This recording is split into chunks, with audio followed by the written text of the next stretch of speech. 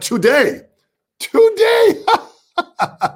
we're going to bring you Joe Travers. This is incredible. Joe is the Vault Meister for the Zappa Family Trust, where he oversees archiving and preserving the legacy of the legendary Frank Zappa, working closely with the Trust.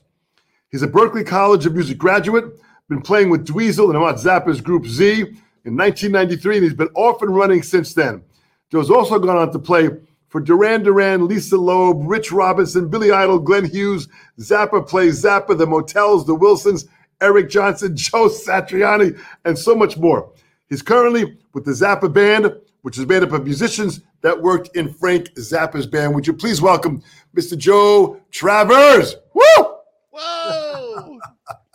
Dom, how are you, man? I am fantastic, Joe. So great to see you, Joe. This is so fantastic. Now, I got to tell you something. I've seen video of you playing, man. You play like I said, you just take no prisoners when you play. It's just so exciting to see the commitment of how you play and what you're doing with the Zappa family. I want to try and reach all of this. Sure. But thank you very much. It's what's exciting about it is that I want everyone to kind of understand your beginnings of when you started playing drums and how that all started for you and where you had lived at that time. I think you were in, was it Pennsylvania? Yeah, I grew up in Erie, Pennsylvania, and I grew up in a family of drummers. I had no choice. I was born with it, and my father was a drummer, my grandfather was a drummer, my cousins and my uncle, and everywhere that I looked as a kid, there was drums, and so I just grew up in that atmosphere, and we were all music lovers, and there was music everywhere, and so as I started to get older, I just realized that I could do it, and I had a drum set at 4 years old. My dad got me a kid on my 4th birthday, and I just did it. It was just something that just happened naturally, and I just went for it, and I pursued it professionally. That was the goal. So that's what happened. I mean, it was just kind of like fate, really. So there were drums in the house. Here you are. You're surrounded by it. Yes. It was fate. You had no choice but to play drums. Exactly.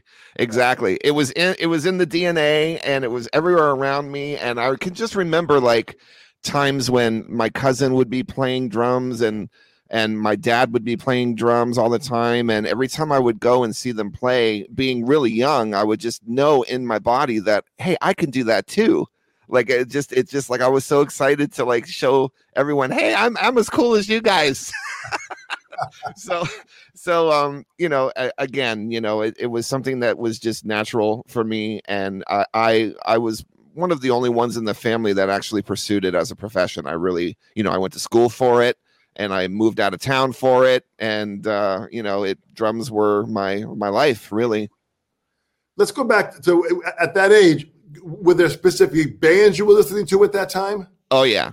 There was a ton of, I grew up on rock and roll, there's no doubt. And I was born in 68. So, this early 70s and everything that was happening in popular music at that time on the radio. And then of course the music that I was being exposed to through my family. I had an uncle who was 10 years older than me. So when I was, 5, he was 15. And when you're a 15-year-old in the early 70s, you're listening to, Kiss and T-Rex, David Bowie, and just a ton of stuff like that. The stuff that was really hot at that time, and so I was exposed to a lot of different kinds of music. And then my grandfather was, making sure that I was listening to Buddy Rich at a real young age, and my mom was spinning records and vinyl like every single day at the house. I mean, it was really like that. It's funny, because like vinyl is has gotten such a huge resurgence these days. And I think a lot of people are, they're really like understanding how much of an experience that is to listen to music that way. Because there's been so many people in our past now that's been so used to the iPod and now, of course, streaming. But it's funny to think that back in those days, man, people were like, getting up every 20 minutes and changing the record, and it was just like people were spinning vinyl all the time. It was like a household thing. Absolutely. And to learn a song, if you wanted to learn one track, you were sitting right close to that turntable so you can move that arm over just to the same place to go over and over, which we wore down many of the records because of that. Name me some of the drummers that you were starting to listen to that were influencing you. Okay. So in the early days, Danny Seraphine with Chicago was a big one. That was like probably the first one. And Peter Criss from Kiss was a big deal for me when I was super young. And a lot of the bands that I was listening to during that time, like what I mentioned, the things that I was hearing on the radio, of course, popular music and all that. But then as I started getting old enough to start comprehending what these drummers were actually doing, like I'm starting to mimic them, like Grand Funk Railroad's drummer, Don Brewer. That was another huge influence on me at a very early age. And then the one that literally changed my life, and I think obviously changed so many people's lives, was John Bonham. When I saw A Song Remains the Same, the movie, that I walked out of the theater a totally different person. I just could not believe how that what he did, what he does, and what he did spoke to me so much. And I said to myself, that's what I want to sound like, because John combined power but he swung like he was jazzy, he had so much swing grease behind what he was doing. And that was what made me feel inside like I want people to feel like that when I play the drums, so John was a big deal. So those were the real early guys, so yeah, Danny Seraphine, Don Brewer, Ian Pace with Deep Purple, believe it or not, Hey, yeah. It's kind of interesting, first of all, Bonzo was a great jazz drummer. There's some recordings of him. He's a great jazz drummer, and his influences, that I had heard from one of his teachers, was Joe Morello and Buddy Rich. So when you think about who he pulled from to get that saucy movement of sound, a brilliant drummer and a brilliant student of the art form of what it is, But you got some great guys here. But what was it about, like Danny Seraphine, when you heard him with Chicago? Yeah. How great was that, right? Oh my God, like Make Me Smile, the end of Make Me Smile, the stuff he's doing on the kid on that song. I mean, like I was literally 3 and my mother had the 45, and I was playing the 45 and hearing it like on a daily basis, and so, yeah, the first 2 Chicago albums are like killing, and I was listening to that stuff so early just because my mom loved it. So she was playing it around the house all the time. So yeah, Danny he's still to this day, he's such a great guy. I'm so glad that I've gotten to know him a little bit. I mean, we're not like huge friends or anything, but we've talked, and he's just super, super kind. And yeah, he was killing back then. Oh, Danny is a dear friend, still playing great today. He lives in Las Vegas, and he's just doing great things, and still actively involved with it. So it's pretty amazing to see these great players. And Peter Criss, and of course Don Brewer with Grand Funk Railroad. I had the chance. Oh my God, what a monster! Yeah, he's such a monster. I mean, the solo on the live album that came out in 1971 or whatever. I mean, I didn't even have a drum set at that time. I was beating on the floor with sticks along with that record, just and that's how I learned how to do the triplet figure, the right left foot, right left foot that everyone has to learn. If you're a drummer and if you don't know how to do the right hand left hand foot triplet lick, that's bad. But listen to Don Brewer, man, because he's just killing it. Just a phenomenal player. So you had some incredible influence by some great players. Were you taking any lessons at this time? Did you start to step into music? Were you involved with the school program? What was happening at that time? Yeah, eventually that happened because my teachers in school noticed my talent as a drummer and absolutely wanted to start, because they knew that I was just an ear player and I was listening to music and just picking up stuff off records, and that's the way that I was used to doing it. And so I needed to learn how to read music, and I also needed to be exposed to playing different kinds of music. And so my teachers at school really helped to make that a reality for me. Some great teachers that really just they, like I said, they just saw the talent in me. It's so young, and so they wanted to get me on the right paths, and I'm very grateful for that. So I was in jazz band, in high school, and in middle school, I was playing with the orchestra, and I made district jazz band, and I was the drummer for the district jazz band. And then I joined marching band, and I was in the marching band for 4 years, and I was playing the quads at that time, and then I made it to snare, and I was the snare drum captain, and then I started teaching the high school marching band. After I graduated, I came back as a teacher, so I got some teaching under my belt, and I was teaching privately a little bit around town. But that was when I knew that I was going to leave town, and I went to Berklee and started pursuing just becoming a better, more well-rounded, better drummer for what I wanted to do. And so yeah, those times during school was very important. It was super important. Boy, between playing with the jazz band, of course, doing the marching band, you were really getting your chops together. Were there any books that you were working on? Were there drum books that were involved in your learning process at that time? There was, but they didn't start until I got to Berklee. Once I got to Berklee, that was when like the books started happening. My teachers at Berklee were like, you need to have the George Stone book, and the Louis Belson Modern Reading Text in 4/4 book was a good one. Absolutely, totally. That's a good one. John Ramsey had me, because I needed to learn independence a little bit better than where I was at when I first got to Berklee. So one of the things that John Ramsey had me doing was playing ostinato patterns with the right hand and the feet, and then reading down certain pages of the Louis Belson book with my left hand, and incorporating all that, and then making it go between the hand and foot, and while keeping the jazz ride cymbal pattern happening and stuff. And that was really good for me too, to start learning independence that way. So yeah, there was those two books were a big deal, and then there was one more. Oh, the polyrhythm book. Yeah, I forget. I think it's Gary Chaffee's Patterns. Yeah, his books. Yeah. That was one that and there was a linear thing too. I'm sorry, I can't remember the linear book, but there was some linear. It might have been could have been the Gary Chaffee thing. I can't remember, but anyway, yeah, the books started coming in around Berklee, and that was great. But I realized at one point, like, okay, I could really get super into these books, and I could really start, technically going there, but I also just wanted to rock at that time. So I was trying to balance out, how much, being in a rock and roll band and being like the most technically proficient, guy.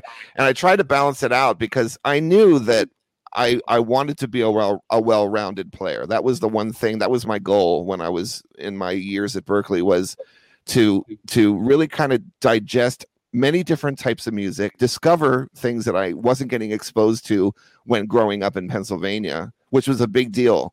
Because at Berklee, you had the opportunity through the faculty there, and then also through the fellow people that you were living around in the dorms. I mean, I used to walk down the hallway, and there would be kids blaring music that they were into, and one dorm room would be jamming some Oscar Peterson that I'd never heard of before, and then you walk down the hallway, and then they're slamming some Whitesnake with Steve Vai, and then you walk down the hallway some more, and they're playing Kind of Blue.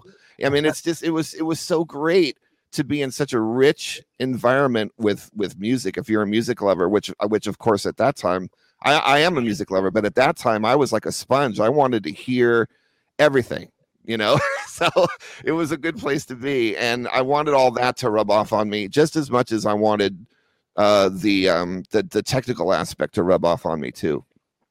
So Berklee, you kind of saw the need for Berklee, and Berklee is a fantastic school, as any of the music schools. When you go there and you surround yourself with like-minded people that are sponges to learn music, and you're just taking in all those different influences, it's just amazing the power of who you can meet.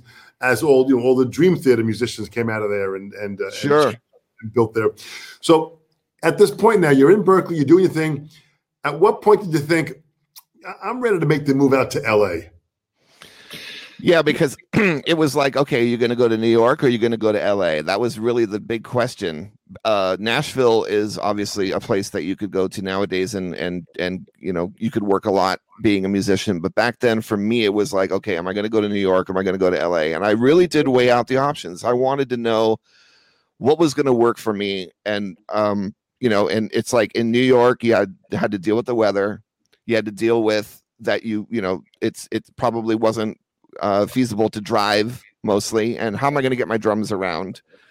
And in LA, I had the opportunity to get a job because I had already had a chance to transfer from Tower Records, where I was working out in Boston, to the one on Sunset Strip. So I had a job, I had the weather, which was nice, and I had some contacts that I had already built in the industry.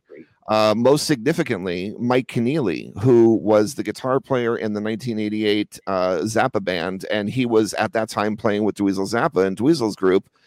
And Mike and I had befriended each other and were keeping in touch. And he lived out there, and of course the Zappa family was out there. And Frank Zappa is my hero, so I thought I had my sights set on maybe playing with Dweezil and Mike someday. And so I just thought, you know what? I have a job. I want the weather. The Zappas are out there. I'm going to go to LA.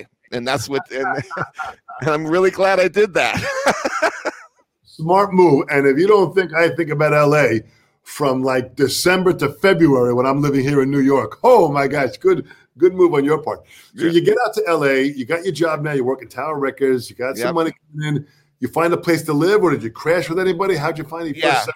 I had some friends that I met at Berkeley, and they had moved out before I did. And, so I said, dude, you need a roommate? I'll come and stay with you, So literally when I moved to Los Angeles, I had my drums, and a suitcase full of clothes. And I was living in the living room of a 2-bedroom apartment with 2 other guys that I had met at Berkeley. And and then eventually I got my own apartment in North Hollywood, and a drummer friend of mine from Berkeley moved out and was my roommate. And I basically had a roommate for the first 10 years that I lived in Los Angeles. And then eventually, from the amount of work that I was getting as a drummer, and then also the steady paycheck that I was making with the Zappa family, because I had been working for the family for years and years at that point, I was able to make enough money to live on my own, which was really nice to not have to have a roommate. So, and it hasn't changed. Absolutely. This is fantastic. Well, let's go back a little so you come out now. So what was some of the first professional gigs you got when you got out there? Okay. So picture this. Here I am. I'm like 22. Okay. And I don't own a car. I've got a bicycle, and I'm riding back and forth up and down Sunset Strip to work every day. And I literally have a press kit like that I made. It's got a headshot. I used to have hair down to the middle of my back then. I wanted to be in a rock and roll band, but I knew that I was, a player that could offer more than just being in a rock band. But I mean, we're talking about at that time in 1992, we were coming out of the hair band thing. We're coming out of, the David Lee Roth, Greg Bissonette era, which was so great, and Extreme was really popular and stuff. But the transition of all that stuff was happening with Nirvana and the Seattle thing and all that stuff. So the hair rock band thing was kind of getting on its outs in the Strip in LA, and there was a new kind of sound coming in, and so I'm trying to find my place. Like, I'm trying to find out what's going to happen. So I'm working at Tower. I'm meeting people. I'm making connections. I'm trying to find out where I could score some auditions, and also I'm like literally going to studios, like driving my bike to studios and just leaving a press kit there and saying, hey, if you need a drummer, call me. Literally it was, and my press kit had it had like a headshot, a bio, and I put a videotape in there. Now, you got to think about 1992. This dude's got a videotape to show himself off instead of an audio tape, right? So anyway. This is that great skill set. This is great self-promotion, that you were ahead of the game, and the challenges that we had. We didn't have what we have now. So what was the next step? Yeah, Dom, I was so hungry when I came to LA.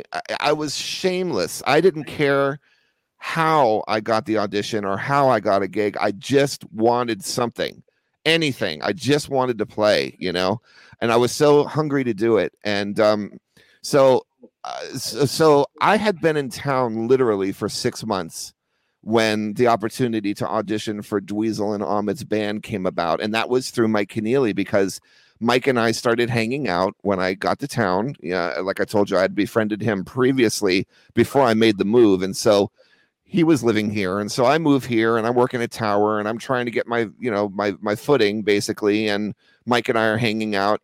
And Dweezil and Ahmed needed a drummer. Their drummer had left. And Mike said, hey, you remember Joe Travers? Because I had met them a couple different times previously, once in New York and once in Boston before I moved out to LA.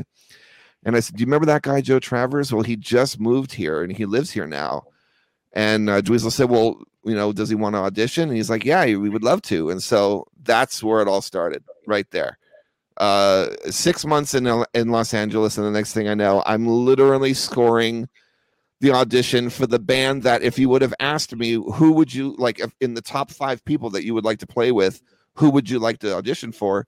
I mean, number one would have been that band. And here I was getting that opportunity literally 6 months after moving there. It was unbelievable. It was crazy.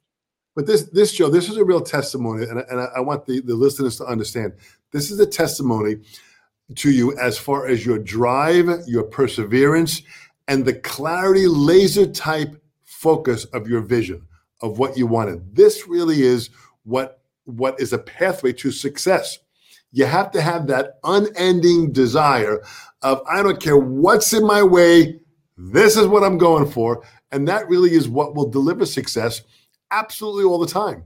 Oh, there's no doubt. I mean, if you're that determined and if you make it that, like if you just consume yourself with a goal, any goal, really, I think for anybody that's out there, if you've got the personality and if you have the talent, if you're not an asshole and if you can really back up your playing with what you say you can do, and you go in there and you can do it, what can stop you? Honestly, like what can stop you from getting the gig? I have to tell you this, Dom. When I went in on a Friday and met them, because they called me and said, come on down and meet them. So I went down there and I met Dweezil and Mike, and Dweezil handed me a copy of the new record. Now, this is 75 minutes of music that I'd never heard before. And he said, learn this and come back on Monday. So I had 2 days to learn that entire CD. And let me tell you something. I knew in my heart, and like I have to be, I know this sound, I don't want to get super deep, but I knew in my heart that this was it. Like if I don't do this now, right now, then I may never get this chance again. Right. So I did everything in my power to memorize every fucking song. Sorry. On that CD. I mean, I was making notes. For 2 days in a row, I was living that CD. And I came in to that audition Monday, and I wanted to make sure that there was nothing that they called that I didn't know. Like I wanted to have every base covered. I was so ready. And I did. I came in, I knew every single song and all the way through, no problem. And I really, and I hardly looked at any notes. I just went in there, and the only critique that they said is they'd like to hear me hit a little harder. That was the only thing they said. Like, you sound great. Everything's great. Just dig in a little more. And that was it. I had the gig. I couldn't believe it. Now, a couple of things now. The music that you were learning, what kind of music was it? It was progressive. It was Zappa tinged rock and roll, odd time stuff. The drummers that played on that record were some pretty great drummers, and so I was filling the shoes of a lot of great session guys. Mark Craney played on that record, Ainsley Dunbar, Tal Bergman, Toss Panos, a lot of great drummers. Great players. Yeah, and so I had to learn like all these guys, all this stuff, and so I just went for it. I just totally went for it.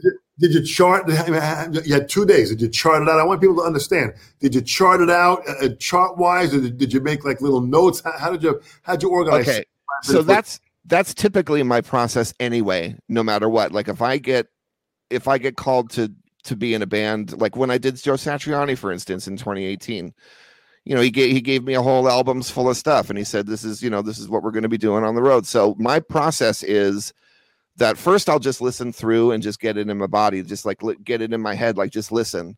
And then I'll start going back and listening to every song and making notes on a piece of paper. And it would be like charting it out, but what it really is, it's like my own little hieroglyphics, it's like my little like roadmap that I make, and that ends up being like, I'll start staring at that, my notes and listening back.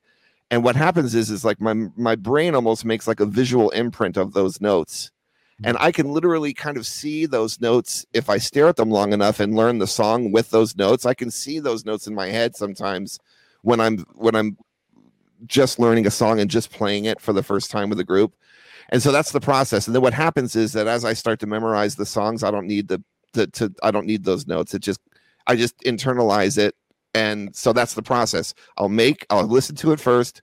I'll make some notes, and then I'll get used to hearing that song with the notes, and then eventually the notes go away, and it's just there. That's normally how it goes. But for 75 minutes of music in 2 days, holy crap. So Dweezil and Amat was in that band. Yes, the brothers, Dweezil and Amat. Yes. Yeah, they were in the band. So you go on tour. What happened with the band at that point? As soon as I got the gig, we went into rehearsals and we started rehearsing. And Frank was alive at this point, by the way. And then we had some local gigs. The first gig that I played was, I think, in like May of 1993. I got the gig in March. And then around May, I played, and believe it or not, oh God, I got to tell you this story. So think about this, Dom. Here I am. I'm like 22, 23. I've got my first professional gig. I'm so excited, and I'm about to play my first show in a club in Los Angeles with Z, and we're backstage, and this is like, it's packed. I mean, there's celebrities all over the place. With the Zappa family, they had been around for so long. They know so many people in the industry. So I'm seeing Chris Robinson from the Black Crowes and Weird Al Yankovic, and all these people are hanging out, and I'm backstage, and like 45 minutes later, we were supposed to start at like 9:00, and it's like 9:45, and I'm like, wow, what the hell's taking us so long? So I go to Dweezil, and I'm like, dude, why aren't we playing? And he was like, oh, they're seating my father right now. We have to wait. And I was like, oh. It was, I couldn't believe that Frank Zappa was coming to this show. I just could not even believe it. Like, oh my God, I'm going to play in front of Frank Zappa right now. This is too much. This is making my blood pressure go up right now just talking about the story. But it was amazing, that was one of the very last times that Frank ever went out in public. Yeah. That's one of the very last times. And he came and saw the band and loved it, and he invited me to his house to come and meet him after that. Not after that night, but later on. And yeah, it was an unbelievable night for me. It was huge, such a huge night. So now you're playing, you're doing this is already, the beginning of a movie, Joe. This is really what this has got movie style buildup of what it is. So now you're a Zappa fan since 10 years old. Yes. So that was always a part of your life. Now you kind of get involved. Now you're playing with his children. Now all of a sudden you get involved as a Vaultmeister. Yes. What since like 1995? Yes, exactly. How did that come about? How did that all kind of, mature? Okay, so after Frank passed, he left behind a staff of people that had been working there, obviously while he was alive, and there was an engineer and a tech and a digital secretary, if you will, and all these people were still working for Gail, and so one day. We were having some recording sessions at the house. Dweezil was keeping very busy up there. We were always writing music and being a band and, compiling future stuff together. And I always wanted to go into the vault because the vault is like the keys to the kingdom. I mean, that's like the big deal. And I'd always heard about the vault, but I'd never seen it. And so one day I asked, one of the guys that worked there, I said, hey, would it be okay if I, went in and saw the vault? So he said, sure. So they got the keys and they took me down under the house into where the vault is. And I walked in there and I was just like looking around and I couldn't believe the amount of tapes and media and stuff. I mean, I was just like, oh my God, And so as we're walking around, I'm asking him, oh my gosh, do you know what this tape is? And I know what this is. And I'm looking at the tape spines and I'm seeing all this stuff. And I'm such a huge fan that like I knew what a lot of these performances were and what the bands were at the time and what's been released and what hasn't been. And, oh, this is a gem. And oh yeah, this is already out. And so they went back and told Gail, they said, hey, Dweezil's drummer knows more about what's in that vault than you or I combined. And that's how it happened. The next thing I know, Gail was like, great, he's the Vaultmeister. And I said, oh man. And so the next thing I knew, I had those keys in my hand and I was in the vault with a pad of paper and a marker. And I, with no computer skills whatsoever. And it was my job to document and preserve the contents of this unbelievable man. And it's still happening. It's been, 25 years since that day or whatever it's been. And Gail passed away in 2015, if I remember. Yes. Yeah, she passed away. So you deal now with the children? Yes, Amit and Diva. Yes. And they still have that same house where the vault is? No. Lady Gaga now has that house, and the vault has moved to a secure location in Hollywood. Mm-hmm. And everything is great. We have a wonderful relationship with Universal Music. And Universal, since 2012, has been the place to get the entire Zappa catalog and all of the posthumous releases that we've been putting together all through these years. And we've been pumping on all cylinders for many years now. We've been putting out some amazing documents of that man's career throughout the years. So, is there a documentary that is being put together or can be put together? We just had one released in November of 2020. We had a documentary called Zappa, made by Alex Winter, the famous director and actor, and we're very excited about it. It's so well done. We're getting really great reviews from it. I love how it turned out. It was a long time coming. It was a 6-year project. It was a very large Kickstarter campaign that we did to help save the contents of the vault, because as you may or may not know, not every film and tape, they don't live over time sometimes, especially film, if it's not in the right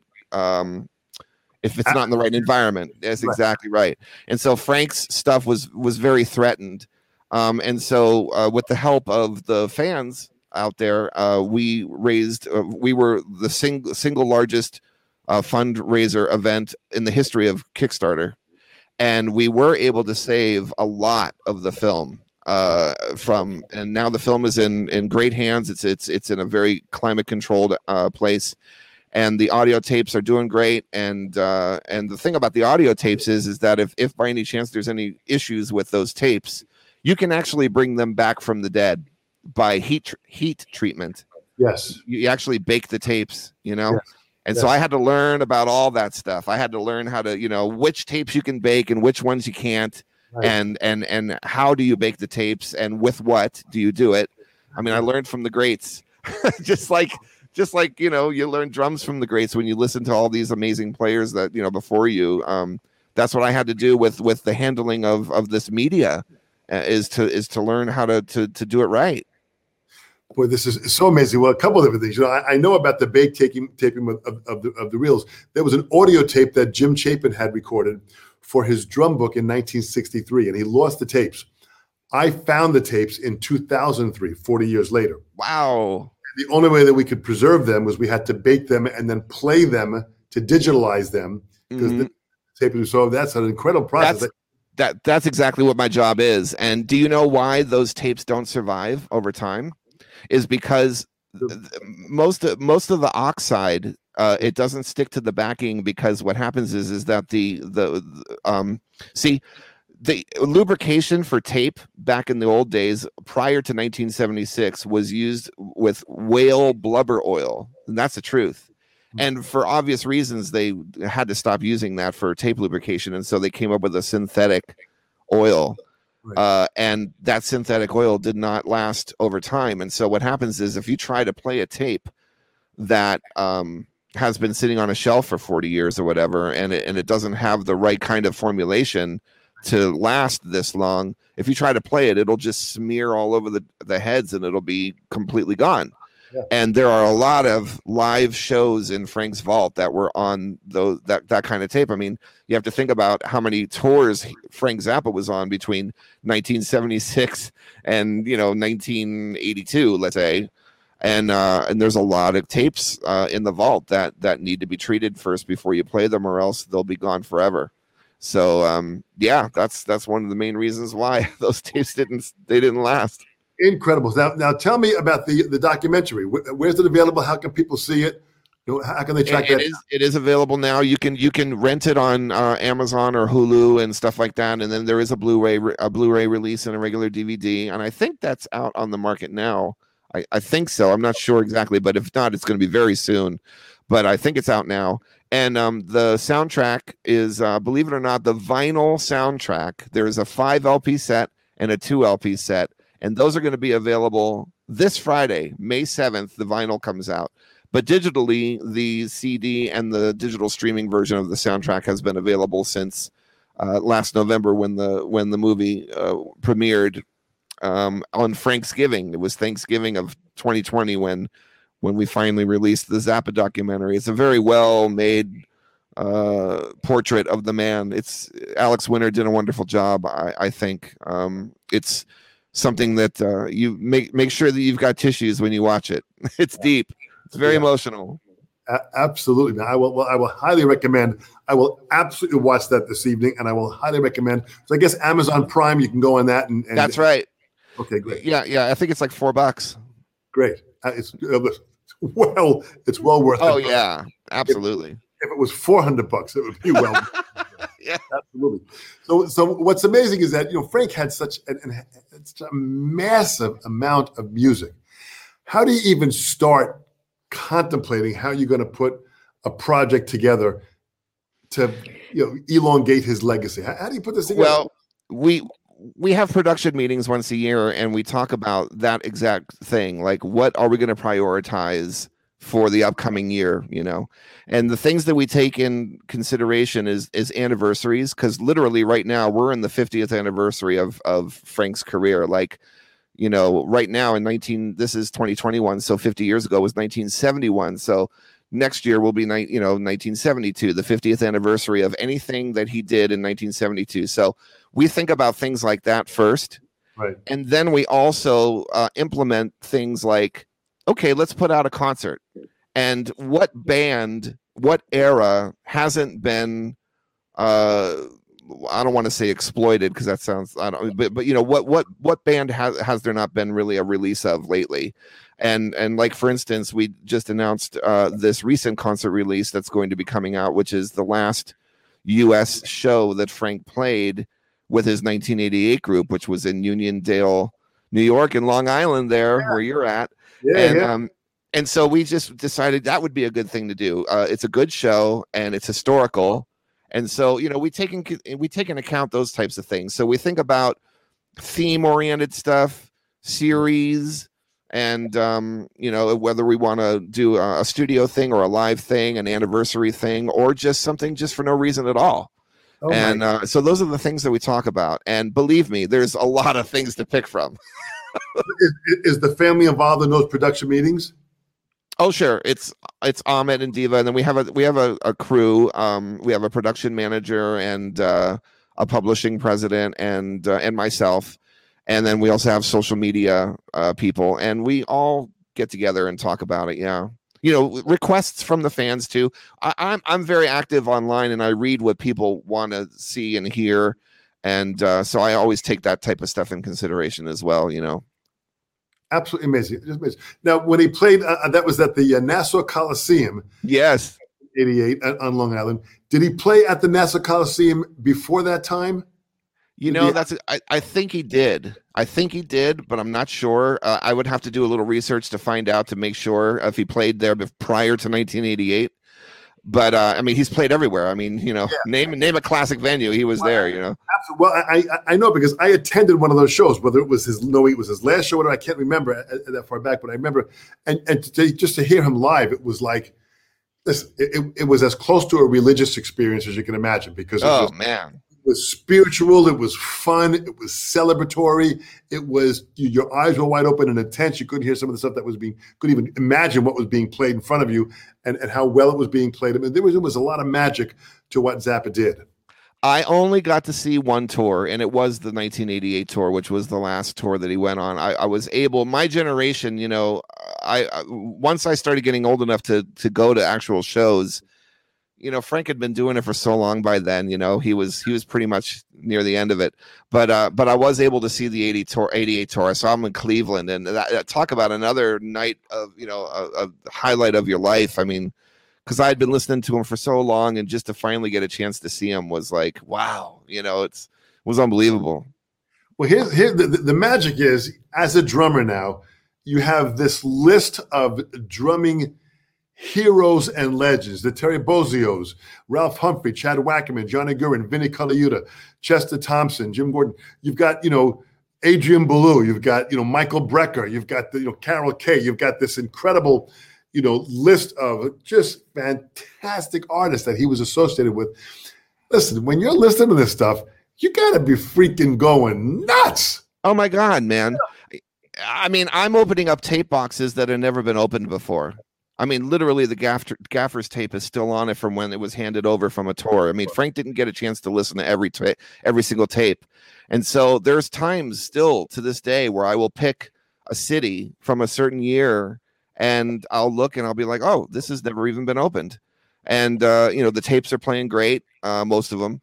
And, yeah, to hear vintage performances with, like, George Duke and Ruth Underwood and Chester Thompson, and then, you know, the stuff with Bozzio on it from 76 and 77. And then you get into the Vinny years, 78 through 80. I mean, it's just nonstop. I get so excited every day when it's time for me to put a tape up on a machine and listen to something that nobody's ever heard since it happened live. You know, it was documented the night that it happened. And it's really surreal sometimes, you know, when I sit in my office by myself and I'm literally, I know that I'm hearing history. I know this, you know, and it's such a rewarding feeling for me that the trust is in a position now where some of these things that I get a chance to hear is now being made available so that other people can hear them. The world can hear them, you know, and that's great that we're actually sharing this stuff for the fans that have been chomping at the bit for years to hear it. And so that's just like, it's so fulfilling for me, for my job, so that I'm not the only one that's experiencing this amazing shit, you know, like other people are finally getting to hear it too. And that's great. Absolutely. Well, you know, aside from his first of all, Frank's biography is also a great read just to have, you know, and you know, I mean, just so many guys. Scott Pistol Crockett is here, and this is so incredible. So many guys I want to make mention. We have a question. Let's pull a question up. I think that cool. Chad question. He says this is from Bob Chamberlain. Bob from Massachusetts. Joe, talk about the time with Duran Duran. He saw you back at the Old Tower Records. Wow. Okay. Oh my gosh. So remember I told you about that night that I played in Los Angeles and Frank Zappa came? That was my first gig. Yeah. Well, sitting at that table with Frank was Gail, Thomas Nordegg, who was a longtime friend and tech, and Warren Cucurullo. Warren Cucurullo was the guitar player for Duran Duran at that time. Yeah. And Warren and Frank said, what about that drummer? You know, and so Warren ended up calling me and asking me if I would be available to do some of his solo side project stuff outside of Duran Duran, because Duran Duran wasn't so busy during certain times. And so next thing I knew, I was flying to London and doing shows. I learned, you know, solo pieces by Warren, and I was playing in a trio format with Warren at places like the Marquee Club in London, in like 1996 and stuff like that. So one thing led to another, and there was a scheduling conflict with the current drummer of Duran Duran in 1999. He ended up going and playing with Jeff Beck, and that left the spot open. And Warren called me and said, "Joe, it's time." That's what he said. It's time. And I woke up one morning and there was a message left on my machine, and that's what I heard. And I was like, "Oh my God, this is happening." So I called Warren and I said, "What's going on, man?" And he was like, are you going to be available to tour with Duran Duran? And I said, let me think about it. Sure. And so I joined the group in 1999, and that lasted until 2001, and it disbanded because the band Duran Duran, they decided to do a reunion with their original members, and that made total sense. And so the bass player and myself and Warren were out of a gig after 2 years.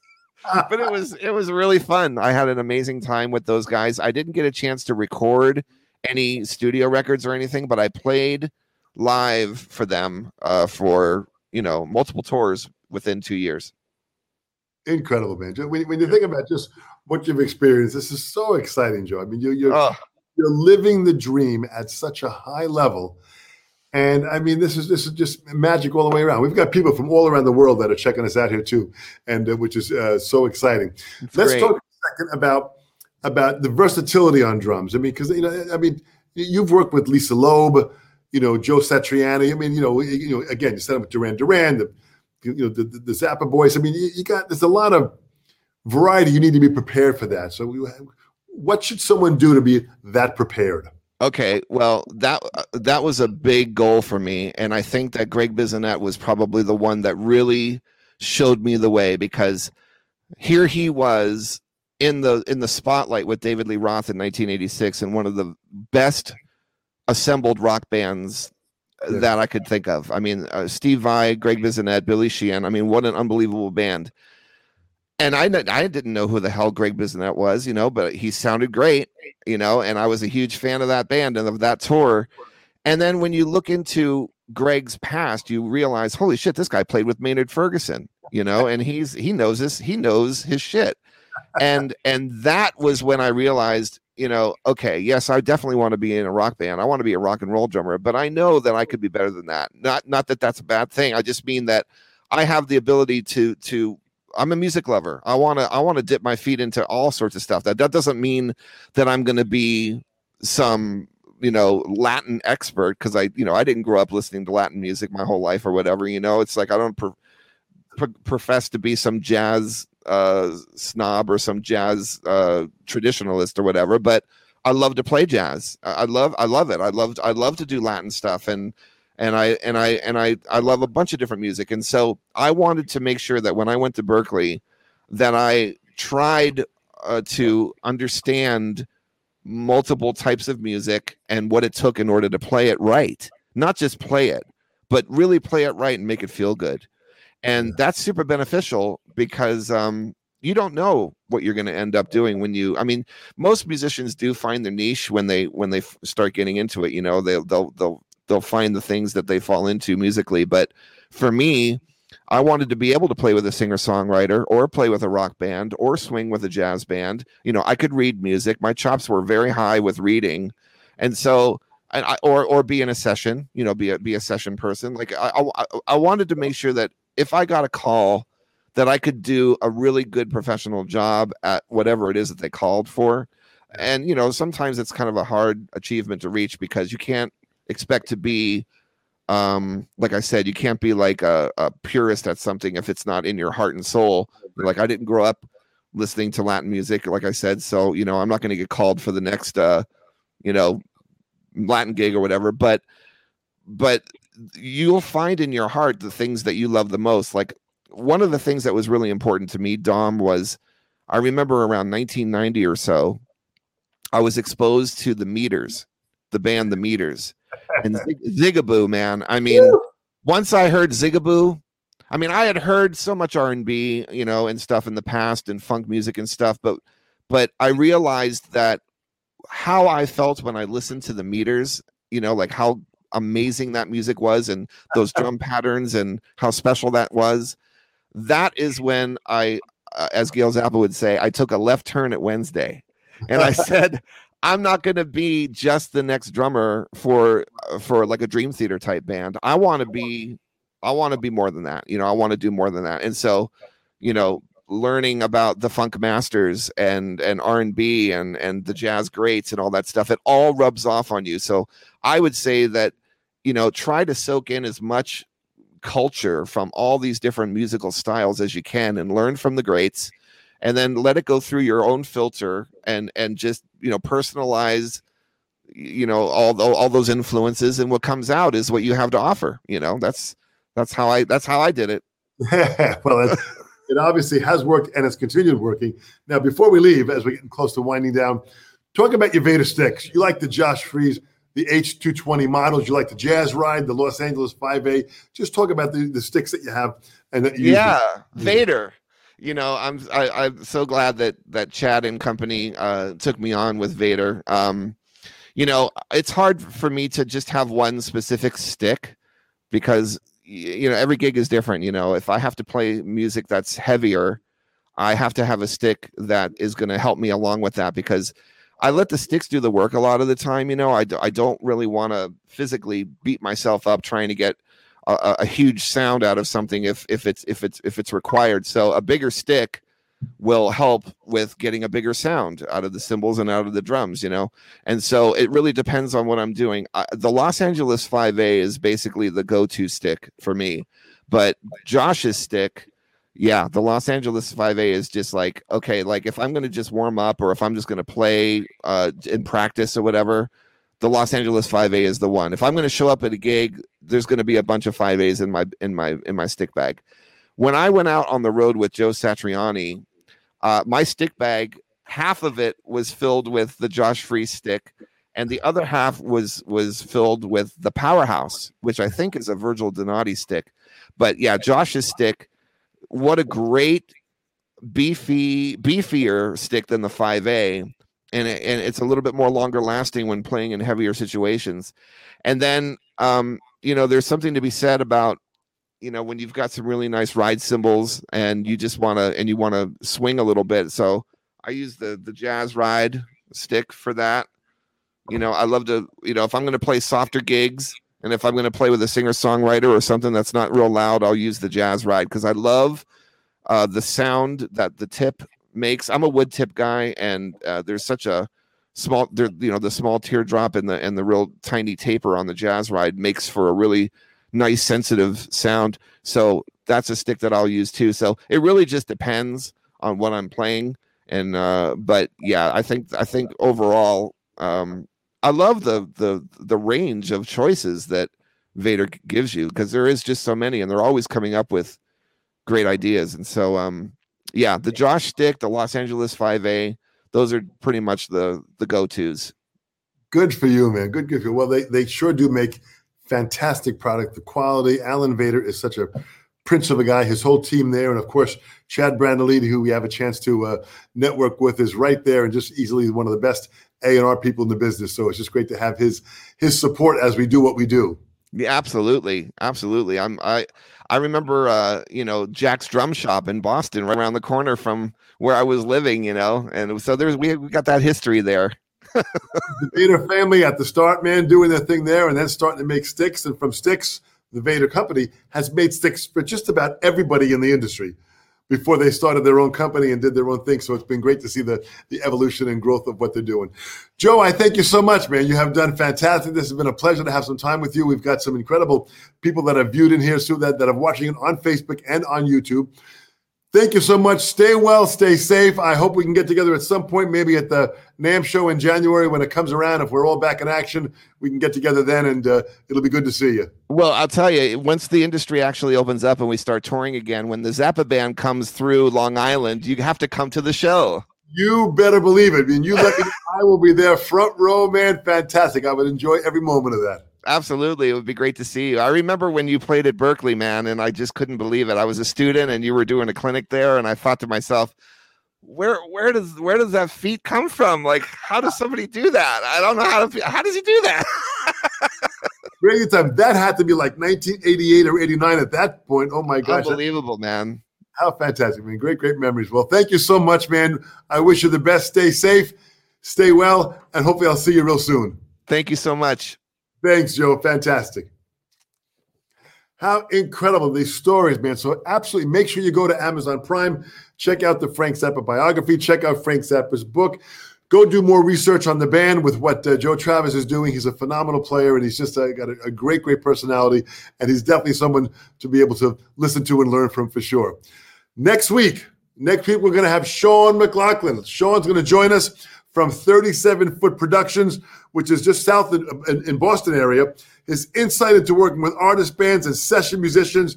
He'll take us through a completely different area of what the music industry is like. And he's worked with people like Rush and Marilyn Manson and Queensryche. And my gosh, he's done so much. So join us next week, May 11th at 2 o'clock p.m. Eastern Standard Time. Join us. We'll be here. Thank you all so much for joining us.